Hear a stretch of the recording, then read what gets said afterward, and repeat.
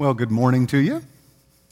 Glad that you guys are here to worship with us today. My name is James Green. I'm the associate pastor here at Cape Bible Chapel. If you've been with us through the whole summer, you know that Pastor Dan has been working through this series called Write It on Your Heart on the Ten Commandments. And we're going to take just a little break from that. Dan's actually out of town performing a wedding this weekend, and he's got some vacation time. And then actually he's doing some planning for some things we're having take place in the fall. One of them is this big, exciting thing we started last year, really led by the Spirit, the Nehemiah Project, an internship program that we do. But then also we're going to focus this entire fall a series on discipleship. Heard how important in Todd's video. I thought it was neat. That Great Commission tells us we're to go out and make disciples and baptize them. So that's what we're going to do this fall, and he's doing some preparing for that. So he's going to take a break for a few weeks, and we wanted to take that time and really dig into something and kind of walk expositionally through a book in the Bible, but we've only got 4 weeks, so it's going to have to be something kind of short. So we're going to walk through the book of Habakkuk. So if you would like to turn there now, and I'll give you plenty of time to find the book of Habakkuk, towards the end of the Old Testament, right between Nahum and Zephaniah. If you're using a Bible app, this is good because you're going to have to learn how to spell Habakkuk, and that's fun in and of itself. Join me there however you can get there. And I'm pretty fired up to do this book personally because I don't know how to pronounce Habakkuk. I don't know if it's Habakkuk or Habakkuk, and sadly I still haven't arrived on just one of them, so you may hear me use both as we go along. So please don't make fun of me for that. But the truth is, I was drawn to this little book. I'm sure we can get through it in the time. We're going to do an overview of it this week, and then we'll really dig in the next 3 weeks. But the theme of the book is living by faith. Key verse is Habakkuk 2:4. The righteous will live by faith. So I think it's a great follow-up to the book of James that we studied last year. But in addition, as I was reading it and praying over it, I think what we're going to see, I think almost every one of us, that at some point in time in our lives, we've probably been Habakkuk. Habakkuk, he's a guy who questions God. He takes a look at the things that are going on around him, and it doesn't make a lot of sense to him. And so he asks the question, what's up, God? What are you doing? Do you not see the things that are going on around me? It's almost like he says, hey, God, are you not omnipresent? Are you over here dealing with something on the other side of the universe and you're missing what's going on right here? There's violence, there's injustice, there's all these bad things. And so he questions God. And maybe you're thinking, well, I don't think we're supposed to do that. That sounds kind of bad. We're not supposed to question God, are we? I wouldn't do that. And so we'll deal with that when Dan comes back, because he'll be in the 9th commandment. But for now, I think one of the incredible things, one of the things we'll notice as we read and study God's Word is how it always meets us where we are. Have you ever noticed that? You read something in God's Word, and because of the situation in your life or because of context, something that's going on, something just jumps off the page at you. You're like, man, that's incredible. And then you read it again, that same passage of Scripture some other time, months later or years later, and because of where God has you, something else jumps out at you. You're like, wow, how did I miss that, you know? Does that happen to you? I love that when that happens. And so it made me think of my first introduction to the book of Habakkuk. I don't know, honestly, if I'd ever even read it before. About 12 or 13 years ago, I was on Young Life staff. When you work on Young Life staff, you basically work as a missionary. You have to raise all your support for your own salary, but then also for your whole area for your operating budget. And so I was at this staff conference, and some buddies of mine were there, and we were all sharing. And one of my good friends, his area was in financial deficit. And if your area dips into deficit and it stays in deficit, you don't get paid. It's not unlike missionaries all over the world. So here he was in this spot where he was joining God in ministry, felt like he was doing what he was supposed to do, and yet he wasn't getting paid. And he had a wife, and he had young kids, and he was really, really questioning God. And so we're all sharing, hey, here's where I see God at work in my life. Here's what's going on. And he opens up the book of Habakkuk, and he shares this incredible passage in Habakkuk 3, starting in verse 17. Habakkuk says, though the fig tree should not blossom, and there be no fruit on the vines, though the yield of the olive should fail, and the fields produce no food, though the flock should be cut off from the fold, and there will be no cattle in the stalls. And think just a second, for Habakkuk is an agrarian society. Everybody lives as a farmer. This is bad. When you don't have any food, when you don't have any stuff, this is bad. Habakkuk says, yet in the midst of that, I will exult in the Lord. I will rejoice in the God of my salvation. The Lord God is my strength, and he's made my feet like hinds' feet, and he makes me walk on my high places. And I heard that, and I thought, oh, what a nice picture. What a great picture of Habakkuk trusting in God. But when my buddy read it, because he'd been Habakkuk, because he was positive he was joining God on this mission, and he couldn't understand what he was doing, it meant something entirely different to him, radically different. We're going to see as we walk through this book a big change in Habakkuk's life because he starts out in chapter 1 questioning God and accusing God. And then there's this crisis of faith he has, and God speaks to him, and he ends up here at the end where he is in that verse saying, hey, God, whatever you do, I'm going to trust in you. So think about it as we go through it. Have you been at that spot in your life where you question what God is up to? Maybe it's in your personal life. Maybe you just lost your job. Maybe you've been working at a job and it's sucking years off your life. It's just draining you. You don't feel it's a good fit. Maybe you've just lost your health. You went to the doctor and you got a bad diagnosis. Maybe you're married and you thought, oh man, I'm going to get married and it's going to be great and we're going to be one flesh and I'm going to invest and pour in. And you got married and you're not investing. You're not communicating well. And instead it just feels like your life's crumbling down around you. Maybe you had kids. You had kids and they were so cute and they were such a joy, and now they're growing up and you feel like they're drifting away from your family. They're drifting away from God. Maybe you wanted to have kids desperately, you couldn't get pregnant. Maybe you got pregnant, then you had a miscarriage.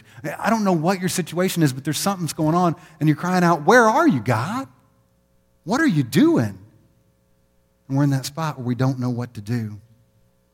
Maybe it's because of what's going on in society around you. I don't think I have to point this out.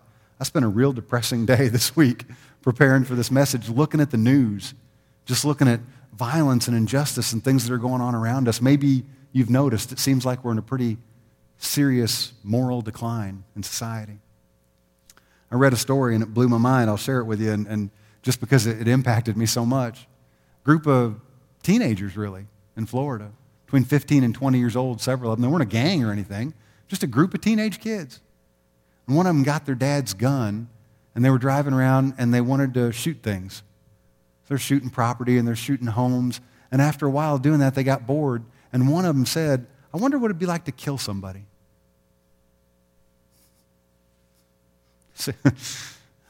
6:30 in the morning, there's a 17-year-old kid walking to his summer job. They shot him in the back and killed him. And they must have liked it. They wanted to do it again. One of the girls in the group posed herself as a prostitute. She set up a meeting with a guy. When she was supposed to go meet him, this whole group of kids runs in. They kill him, steal all the stuff out of his house. They got caught. Thank goodness for that crime. You look at the violence, the injustice that's going on around the world. I mean, do you seriously watch the news sometimes and just have to take a deep breath? Go, wow, this is the world that we live in? Do you know why almost all news programs, if you watch a 30-minute news program, it always ends with a story about somebody finding a big bag of money and giving it back, or a kitty that got rescued, got stuck in the engine of a car, and they drove across the country? They end the stories because you need something that's not quite as terrible to rally around. Well, this is what we're going to see in the book of Habakkuk. That's his story, except for in the end, he gets to rally around something a lot better than a rescued kitty. He rallies around God himself. What we read in Habakkuk 3, 17 through 19, that's just the culmination of a process that God takes Habakkuk through. And the key to it is in that verse. It's the theme of the book, and it's Habakkuk 2:4. It says, behold, as for the proud one, his soul is not right within him, but the righteous will live by faith. The outline for the book that we're going to walk through is in your bulletin. It starts with Habakkuk questioning God in chapter 1 and verses 2 to 4. And then we see God's initial response in verses 5 to 11. So that's what we'll look at next week. Well, then Habakkuk responds again, and he's got some more questions. And that's verse 12 through chapter 2 and verse 1. Well, then God responds again. And he outlines this series of judgments or woes that are going to come. And that's chapter 2, verse 2 through verse 20. And then finally, Habakkuk gets it. He grasps what's going on. So that'll be our third and final week. And what he does is he responds with praise. This huge prayer of praise. It's so neat to see. And so that's the outline. And what I'd love to ask you to do is read the book of Habakkuk over the next several weeks. Read through it in its entirety and then go back and look at these sections and kind of dig in and we'll walk through it. But you'll see that outline pretty clearly. Habakkuk goes to God and he says, I don't like it. I don't like what's going on. Why don't you do something? And in his question, what he's really saying is, you're not doing anything. And God comes back and he says, I am doing something. here's the deal. You can't totally see what I'm doing. I am doing something. And then he says, and here's something else I'm going to do. He lays out a plan. And Habakkuk goes, oh, no, God, I don't like that plan. That's a horrible plan. Do you have something else? And God responds again, and he says, here's the deal. Trust me. Have a little faith. The righteous will live by faith. You got to trust me. And finally, Habakkuk gets it. That's a good conclusion for Habakkuk. He gets it, and he grasps it, and he says, okay, I'll trust you, God. And so that's the spot where we want to be. And it made me think of an illustration. It's a campy old illustration from the movie The Karate Kid, the original Karate Kid, not the remake with Jackie Chan, which technically should have been the Kung Fu Kid, but I'm not going to quabble over that. But in the original Karate Kid, Daniel-san wants to learn karate. He's getting beat up. And he encounters Mr. Miyagi, and Mr. Miyagi agrees to train him in karate, but he's got unusual training methods. You've seen the movie. He has him like sand a mile a deck. And then he has him wash and wax all his cars. And then he has him stain just a ton of fence around his property. Then he has him paint his house. He has him do all these things, but he doesn't explain to Daniel what's going on. And so at the end, Daniel erupts. He just blows up and he's like, hey, looks like you're taking advantage of me here. You're supposed to be training me for karate, but all I'm doing is doing your stuff. And so what we'll see in this scene is where Daniel starts to grasp, hey, all this stuff is moving towards something.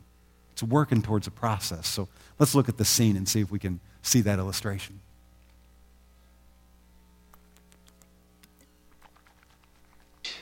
Show me wax on, wax off. That!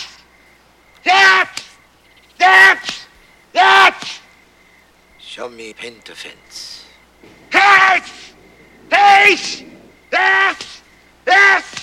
Show me side to side.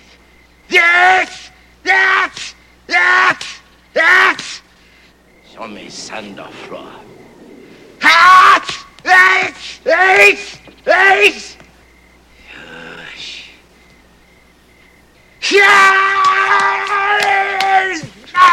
Yes. Oi. Look, I always look, I come back tomorrow.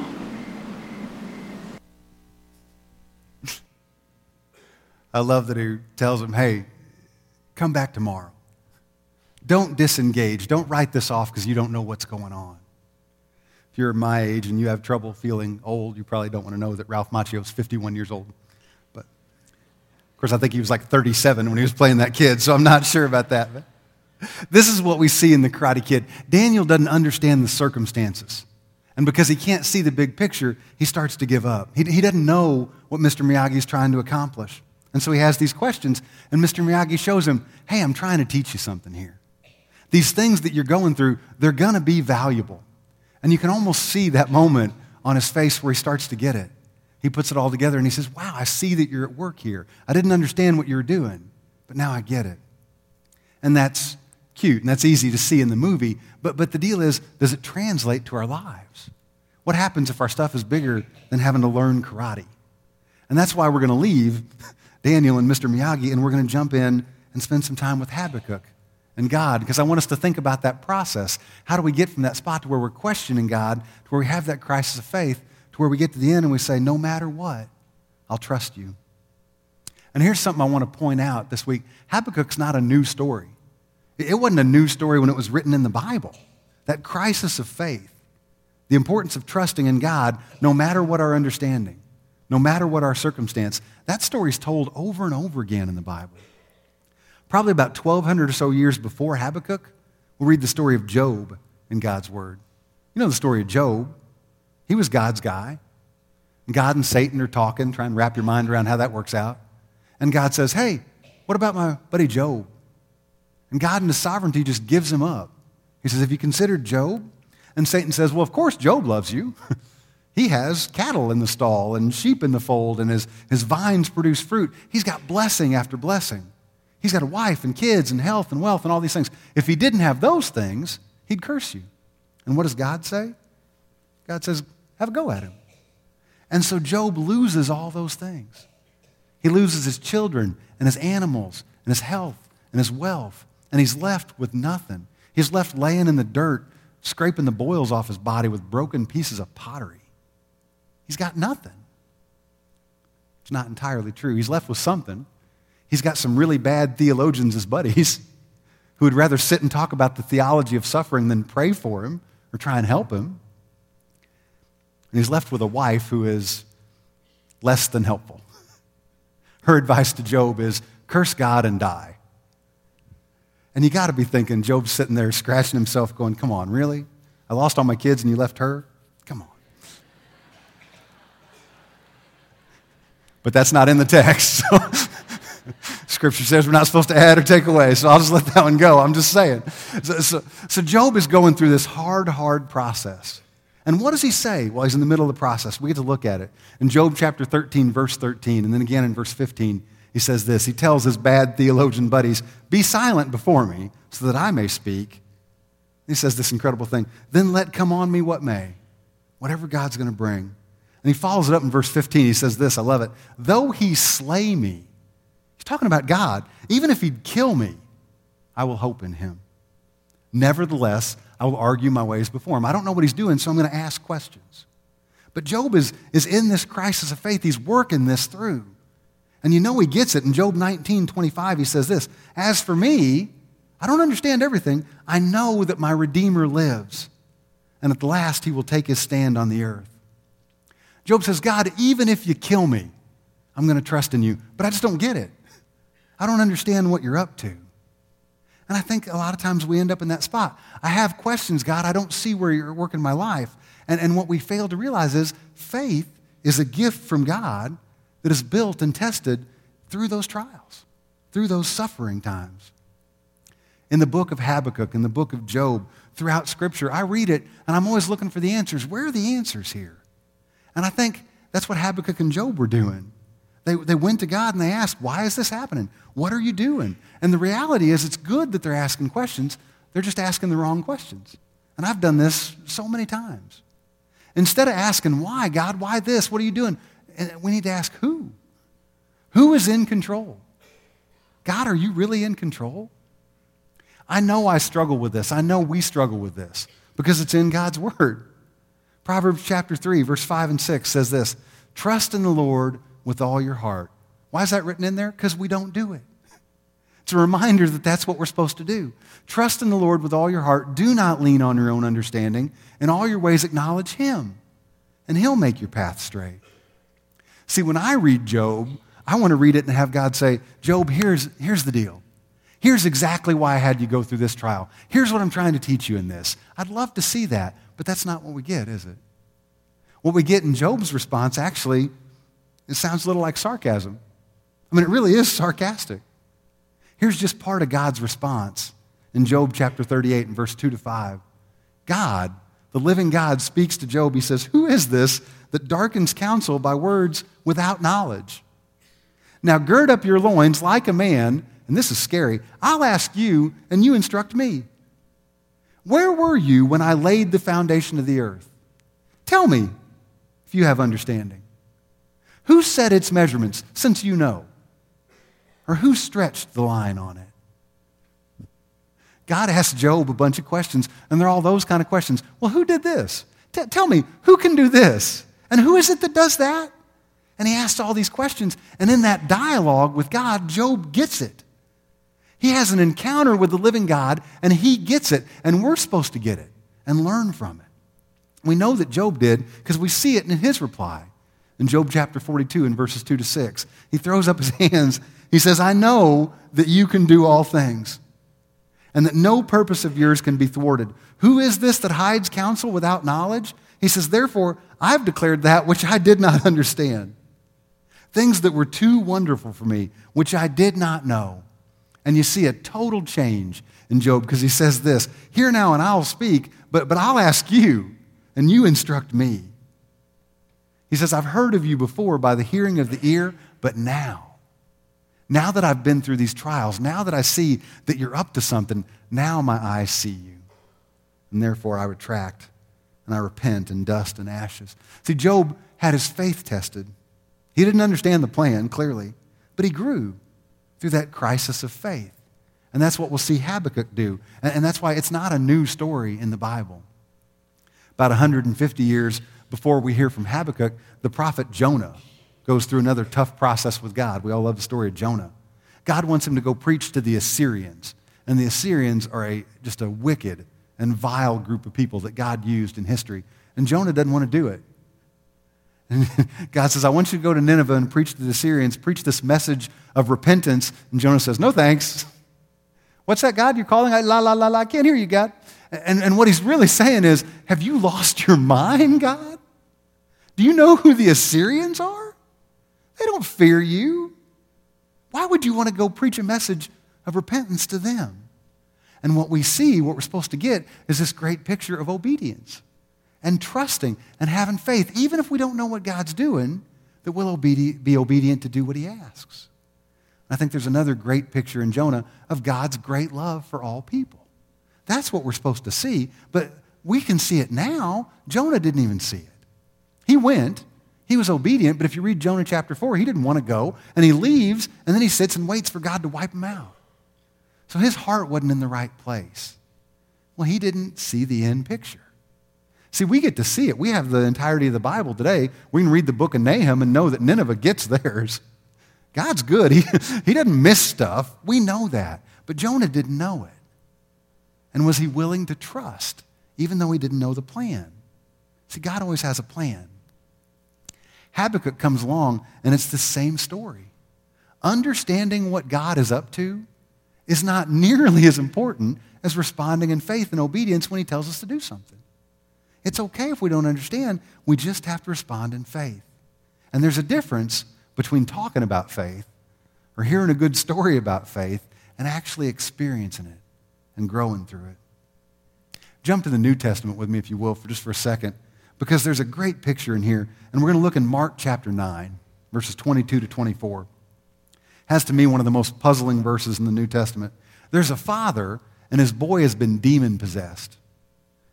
And I mean, this guy has tried all kinds of things to help his boy, and finally does the smart thing. He goes to Jesus. The demons tried to kill the boy before. He's tried to throw him in the fire, tried to throw him in the water. Can you imagine, as a father, that was one of your kids and you just felt powerless to help? And so finally he's going to go to Jesus. He approaches him, and clearly he's at his wit's end. He's lost all his hope. He says this in Mark chapter 9, verse 22. It, talking about the demon, has often thrown him both into the fire and in the water to destroy him. And he says this, but if you can do anything, take pity on us and help us. I mean, that just reveals the desperation. I've tried these other things that didn't work. If you can do anything. And Jesus responds with this great answer, if you can. I'm Jesus. If you can, he says, all things are possible to him who believes. And what does the guy do? Immediately the boy's father cried out and said, I do believe. Help my unbelief. See, he wants more than anything for his boy to be well. He'd clearly be willing to do anything. He doesn't understand why this is happening. He's tried lots of things and they don't work. And so that's why he's desperate. And he goes to Jesus. He says, if you can do something, but help me with my unbelief, because I'm not sure if you can. You have to appreciate his honesty. You have to appreciate his transparency here. But see, what he's actually doing is he's questioning Jesus. He's saying, Jesus, you haven't seen the stuff I've seen. Demon throws him in the fire. Demon throws him in the water. And so what he's questioning is, can I trust you? You say it's okay if I believe, but do I really have that kind of belief? The Greek word for belief used in that passage, it's used interchangeably for faith. It's the word pisteo, and it's a deep word. Because it goes beyond just believing, the way we think about believing, to having confidence in, being able to trust. And that's what God is trying to teach us. Through the life of Job, through the life of Jonah, through the life of Habakkuk, through the life of this father in Mark 9. What if we don't get it? What if we don't get what God is up to? Will we still trust that he's in control and that he has a plan and that he's not asleep at the wheel? Will we trust that the things he's allowing in our life he's going to use the way Mr. Miyagi did for Daniel-san? Hey, sand on the floor isn't just about sand on the floor. I'm teaching you something. Are we going to sit and say, I think God's just poking some fun at us? It's a real question we need to ask. Because some of us are questioning God here today. Because of the things that are happening around us in society, or because of the things that are happening in our life. And this theme of this book is going to meet us there, I think, because living by faith is a big deal. And that's the key verse, Habakkuk 2:4, the righteous will live by faith. That verse is quoted directly 3 times in the New Testament. The Apostle Paul uses it twice, and then the writer of Hebrews. Paul quotes it first in Galatians chapter 3 and verse 11, and then chronologically in Romans chapter 1 and verse 17. And if you look at those, I think it's pretty easy to see why this verse is so important to Paul. Because I think Paul suffered from a problem, and it's probably the same problem that Habakkuk had. You remember in the verse, God tells Habakkuk, "Behold, as for the proud one, his soul is not right within him, but the righteous will live by his faith." And I don't know this for sure, but I think when Habakkuk would have first heard this, he probably thought God was talking about the Babylonians. Babylonians were the folks who'd taken over after the Assyrians, and they were horrible people, and they were causing most of this grief that Habakkuk was having. And so he probably thought God was talking about them. He certainly didn't think God was talking about him. But Habakkuk probably had a pride issue. And pride is a big, big issue for God. Well, the Apostle Paul struggled with some pride issues as well. If you know Paul's story, he was Saul. He was this guy who was trusting in himself. He was a legalist. Calls himself by the title, a Pharisee of Pharisees. He thought that he could please God through his own efforts. And listen, there's really nothing more prideful than that. This happens a lot today. You see people who are trying to earn forgiveness, earn salvation by being religious or by being moral or by being good enough. That's what Saul was trying to do. In Philippians chapter 3, in verses 4 to 6, the Apostle Paul is talking to a group of true Christ followers, folks who don't trust in themselves for salvation, they trust in God. And he references who he used to be as Saul. Kind of gives a biography of himself. He says, "Although I myself might have confidence even in the flesh, if anyone else has a mind to put confidence in the flesh, I far more." And then he gives his resume. He says, "I was circumcised on the 8th day. I was of the nation of Israel, of the best tribe, of the tribe of Benjamin. I was a Hebrew of Hebrews." And he starts talking about the law. "As to the law, I was a Pharisee. As to zeal, I was a persecutor of the church. As to the righteousness which is in the law, I was found blameless." But that's out of context. Because we understand when Paul writes this, he's already told on himself the theology that he got from Habakkuk, the righteous will live by faith, has already taken hold in his life. He doesn't believe this anymore. We know this because he says this in Galatians chapter 2 and verse 16. "Nevertheless, knowing that a man is not justified by the works of the law," well, then how's he justified? "But through faith in Christ Jesus. Even we have believed in Christ Jesus so that we may be justified by faith in Christ and not by the works of the law. Since by the works of the law no flesh shall be justified." And then he goes on and he quotes Habakkuk 2:4 in Galatians 3:11. He says, "Now that no one is justified by the law before God is evident." Why? Because the righteous man shall live by faith. Several years later, Paul's restating the gospel. He's explaining the gospel to the Romans. And he quotes Habakkuk 2:4 again. It means that much to him. He says in Romans 1, verse 16, "I'm not ashamed of the gospel, for it is the power of God for salvation to everyone who believes, to the Jew first and also to the Greek. For in it the righteousness of God is revealed." How? From faith to faith. As it is written in Habakkuk 2:4, "The righteous man shall live by faith." He's talking about the gospel message. He says the gospel that we know, the bad news, the fact that God is righteous and we're not, we're sinful. And so we're separated in that way. That's bad news. But then he talks about this glorious good news in the fact that God loves us so much that he sent his son to die in our place so that we can be forgiven of sin. How? If we believe. If we have faith. If we live by that faith that allows us to recognize who Jesus is and what he came to do and that he conquered sin and death and made a way for us to have eternal life with God. So I think Habakkuk 2:4 was huge for a guy like Paul who'd spent the first part of his life trying to be good enough and then realized, I can't do that. The righteous live by faith. Then it's quoted one more time in the New Testament, Habakkuk 2:4, and that's in the book of Hebrews, chapter 10. And it's in this passage that I think is really, really helpful for us if we're in a period of our life where there's a lot of hardship, where there's a lot of trials. And here's how the author uses it. He's addressing believers in Christ Jesus. He says, "Remember the former days. Remember before you were saved." He says, "When after being enlightened, you endured a great conflict of sufferings." How do you suffer? partly by being made a public spectacle through reproaches and tribulations. People made fun of you for being a Christ follower. And then partly by becoming sharers with those who were so treated. So you were an encouragement to other Christ followers. It says, for you showed sympathy to the prisoners, accepted joyfully the seizure of your property, knowing that you have for yourselves a better possession and a lasting one. Therefore, do not throw away your confidence, which has a great reward, for you have need of endurance, so that when you've done the will of God, you may receive what was promised. What was promised, he tells us here, for yet in a very little while, he who is coming will come. Jesus is coming back, and he will not delay. And then he quotes Habakkuk 2:4, but my righteous one shall live by faith. It says, and if he shrinks back, my soul has no pleasure in him, but we're not of those who shrink back to destruction. It's like Mr. Miyagi saying, come back tomorrow. Don't disengage. We're not of those who shrink back to destruction, but of those who have faith to the preserving of the soul. This looks like hard times in Hebrews 10. These believers are facing reproach and tribulation, and God's saying, don't disengage. I've got a plan. Just trust me in this.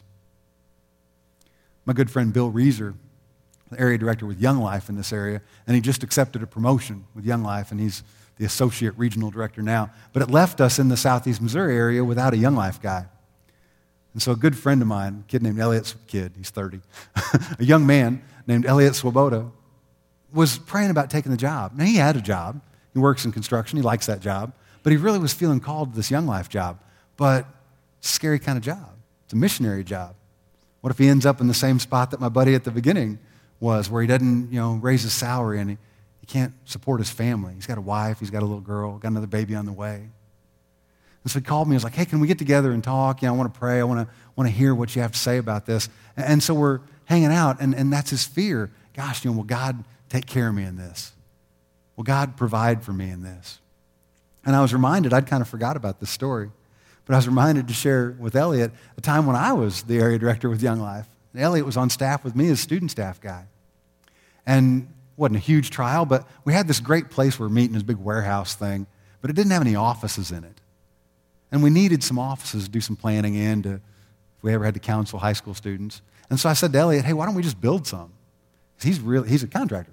And I was like, I can help. Let's build some offices. He's like, well, we'd need some stuff.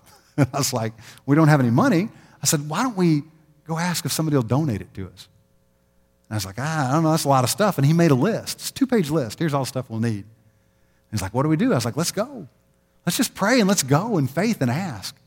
And so I remember, I still can clearly picture this. We're standing in the parking lot of this contractor supply. He knew one of the guys there. I knew a guy. And we prayed right before we went in.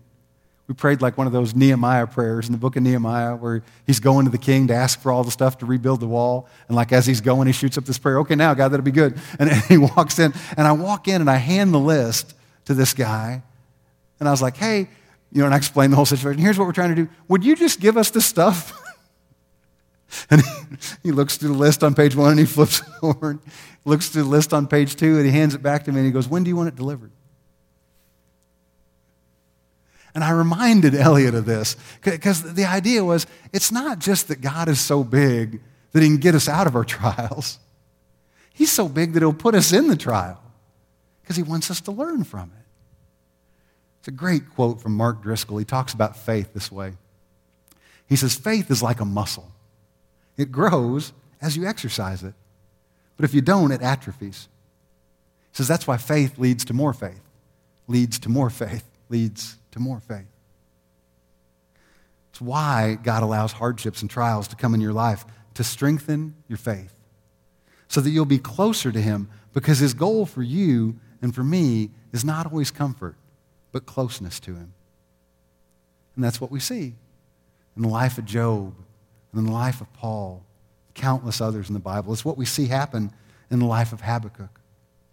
I'll close today with one last example about this theme of living in faith. And it's a lesson from history. A guy named Martin Luther. You guys might be familiar with Luther. Habakkuk is inspired to write his book. Well, 600 years after he writes it, the Apostle Paul reads it. He's so moved by it, he changes his entire theology on salvation. You fast forward another 1,500 years after that. So it's 2,100 years after God has spoken to Habakkuk, and there's this German monk named Martin Luther.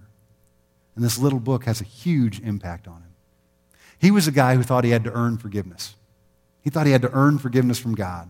He was aware of his sin, but he didn't have really any understanding of God's grace. So because of his horrible, sinful condition, he vowed to just work as hard as he could. He'd do everything he could to earn forgiveness of sin from God. So he devoted his life to ministry, because that's horrible punishment. But that's what he did. He didn't devote it to ministry to help point people toward God. He wanted to punish himself. He decided he'd become a monk, and he was going to live simply, humbly. There were periods in Luther's life where he would eat like basically inedible food, or he'd starve himself to death. There were periods in his life where he wouldn't allow himself to sleep on a bed. He slept on the floor. He thought he was so wicked and sinful that he shouldn't have any worldly comfort at all. So he decides to become a monk, and he's a professor of theology. And if you read some of these stories on Luther, they're hard to read. But by God's grace, something incredible happens. So today, when we talk about Luther, we recognize him as one of those guys with John Wycliffe and John Calvin that started the Protestant Reformation. They were these guys who went and protested the structure and the doctrine and the leadership of the Roman Catholic Church back in the day. And one of the things Luther was really, really vocal against is the practice of paying indulgences. It's this idea that you could buy forgiveness from God. By the end of his life, Luther was so aware you can't earn forgiveness. You certainly can't buy forgiveness. That group of guys began what we see today as the Reformation, the idea that we can't save ourselves. God saves us through his son, Jesus. But here's where Luther was. He was in such a bad place. Real honestly, it said that he was in such a spot of despair that he was contemplating suicide. But while he was in that spot, he was studying the Psalms. And the passage that he was studying took him back to Romans chapter 1, verse 17. Romans chapter 1, verse 17 quotes Habakkuk 2:4. God saved Martin Luther through that verse. Talking about Habakkuk 2:4, here's Luther's quote. As it was written, he who through faith is righteous, not through being good, not through being moral, not through being religious. He who is righteous shall live. Luther said, before those words broke open my mind, I hated God. And I was angry with him because he was not content with frightening sinners by the law and by the miseries of life. He still further increased our torture by the gospel. He says, but then, by the Spirit of God, I understood those words. The just shall live by faith. And he says, here I felt that I was altogether born again and have entered paradise through open gates. Here, in this verse, a totally other face of the entire Scriptures showed themselves to me. I'm blown away by that. So that's going to be the theme of our study for the next several weeks. What happens in that process? What happened in Habakkuk's life that took him from questioning God in chapter 1 to trusting in chapter 3? He went from having doubts in the beginning to just being devoted in the end. He went from being worried in the beginning to just having worship in the end. He was fearful in the beginning because he was asking the why questions. Why, God? Why is this happening? What are you doing? And he showed up as faith in the end. I'm going to trust you, God, no matter what you're doing. Habakkuk begins with that question mark, why? But it ends up with an exclamation point, who? Who's in control? And it's God. The answer is always God. And Habakkuk's life was radically changed by that fact, that God is in control. And he had a plan for Habakkuk's life, and for Job's life, and for Paul's life, and for Martin Luther's life, and for my life, and for your life. The righteous live by faith, nothing else. We're supposed to live by faith. We have the opportunity today to take communion. It's really an incredible, incredible thing. And just before we do, I want to kind of clearly share, communion's a great time to get right with God. If you're here today and you're not a Christ follower, and you're in that spot where Saul was, where Luther was, where scores of people throughout history have been, where you think, I got to be good enough. I got to earn my forgiveness. Listen, nothing could be further from the truth. We can't trust in ourselves for something that we can't do, that only God can do. So God can meet you there today. And the idea is all we have to do is admit our sin. All we have to do is confess our sin and give it to God and ask for forgiveness that comes through Jesus. And then trust in him. Walk with him. Belong to him as a child of God. That's what we do. If you're a Christ follower here today, this is a great time to reaffirm what God is doing in your life, because we'll examine our hearts. We'll confess our sins. And if we're in the middle of a trial, like Habakkuk was, like those believers in Hebrews 10, then we can ask God at this time, use these things to build our faith. Help us to see where you're at work. Remind us to lean in on you, God, not on ourselves.